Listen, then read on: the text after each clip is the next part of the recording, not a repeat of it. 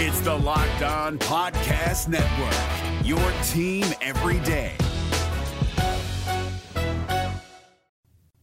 Special edition of Locked On Cougars begins right now as he talks tight ends with tight ends coach Steve Clark. How good can this position group be for BYU? He explains.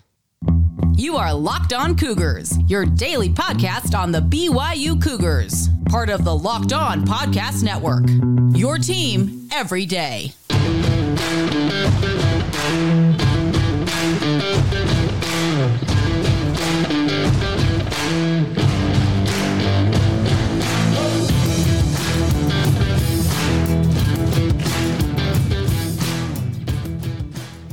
What's up, everybody? I'm Jake Hatch, your host here on Locked On Cougars, your resident BYU insider. Thank you for making Locked On Cougars your first listen of the day. Thank you to all of you who are everydayers with us right here on the podcast.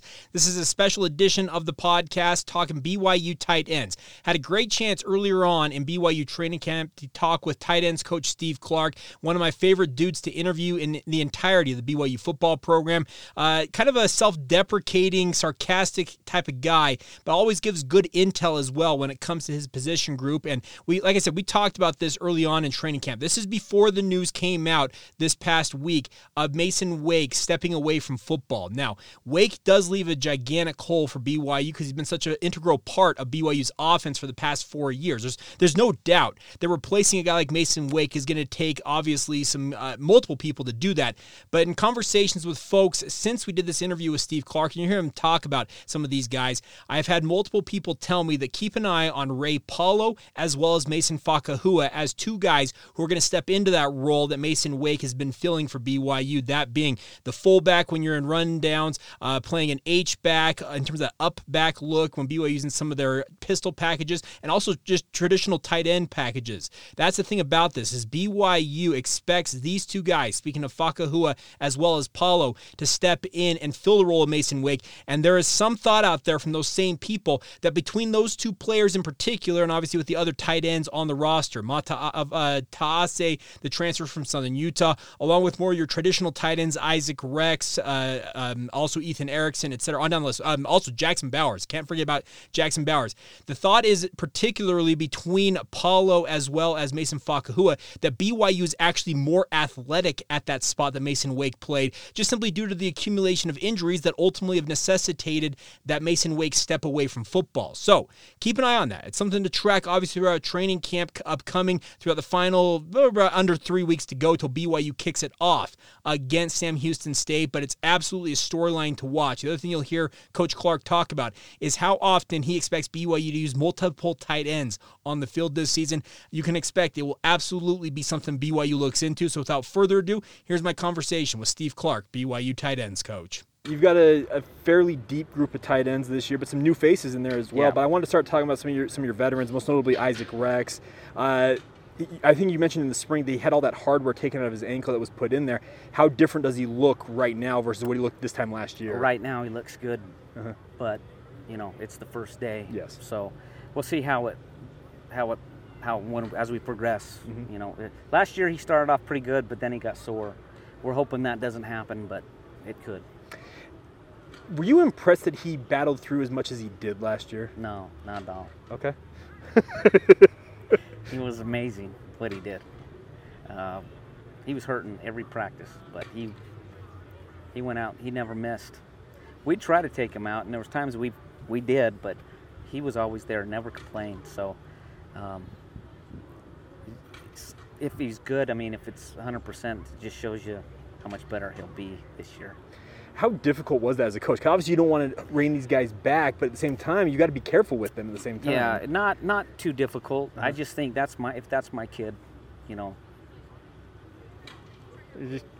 got to take him out. Yeah. I'm just not going to do that to him.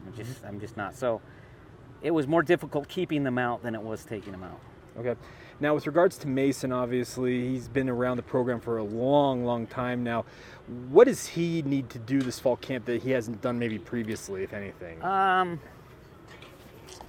Just consistency. Okay. I just think he doesn't need to do anything that he hasn't done. He's done it all. But just consistency, maybe more violent in his approach. I know that sounds bad, but That's what I'm looking for. It's a violent game. It's a violent game, and that's Mason doesn't miss. He knows what he's doing. He knows where he's going. Just a little bit more of an attitude when he gets there. Okay, fair enough. With regards to guys like him, Nason Coleman comes into this program as a newcomer. Obviously, he was a 3-star prospect, and he's here as a preferred walk-on, as I understand it. What does he bring to the program? So route running. Okay. Really good route running, good hands. Did some really good things today in the route running, but there's 2 parts to it. Yeah. So, I think that he's getting there route running wise. He needs to get there also quicker in the run game. Now, Ethan was a guy, I remember talking to Coach Roderick, and he felt like Ethan could really establish himself last year, and he had his moments, it felt like, but how has he looked so far? I know it's only day 1, but like in terms of off-season workouts and the like. So, Ethan has a lot of talent, and we're trying to harness that talent in the right direction. He wants to get out and run. He's he's a horse. He wants to get out and he wants to run. Yeah. He's a quarter, or what do they call it? Kentucky Derby horses. He wants to Thoroughbred. run. Thoroughbred. Yeah. He's a thoroughbred. And so it's kind of harnessing that into the scheme that he needs to work on. Now, Anthony Olson, I actually had a chance to see him at the Powder League the other night, and he's a basketball player. You just told me he's a really good golfer, funny enough, so he's a multi-sport athlete. He had one of the best catches of spring camp. They've had it all over on social media. How has he looked? So he put on the most muscle. I think he improved the most in the weight room. Okay. It's never been about Anthony. It's never been about the catching, the route running. It's been the physical aspect that he never really got playing 1 year in high school. So that's where we're focused on. He did some good things today too, though.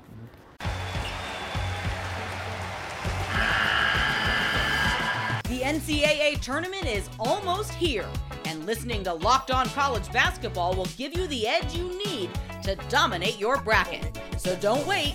Find Locked On College Basketball on YouTube or wherever you get your podcasts. Part of the Locked On Podcast Network. Your team every day.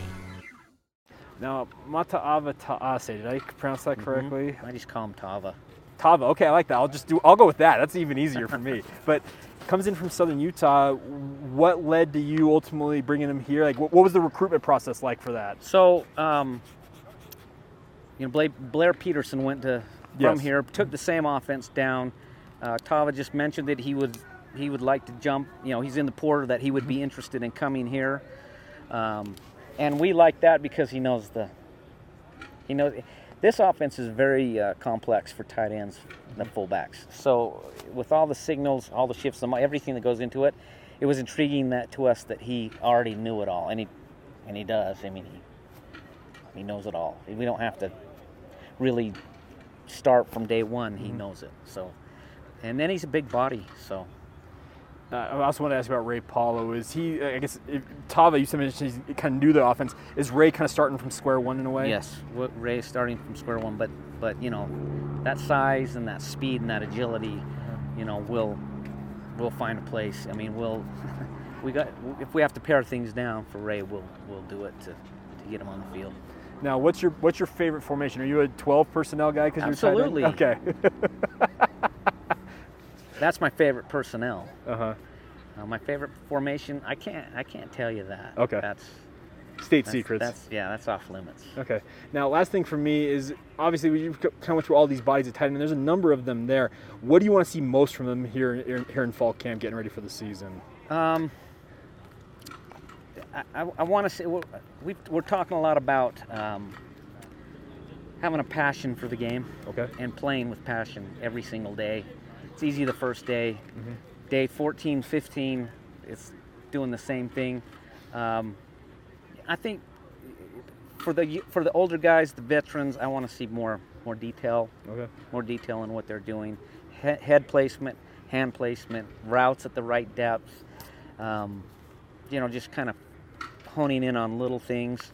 That's the biggest thing. And then the other guys just learning the basics of the offense is kind of what we're working on right now. And again, it's day one, so become the quarterback's best friend. That's the goal, right? That's always for a tight end. That's always that's what we're doing, and they had a great summer with each other. Yeah. And we'll just, hopefully that'll carry on through the fall. But yeah, and Keaton and Jake are really good at telling them this is where we want you. This is sit here. Yeah. Keep going here. That's a hard throw for me here. That it'd be better if you did it this way. So let's keep working with with the quarterbacks and getting input from them. And so hopefully we'll continue to do that.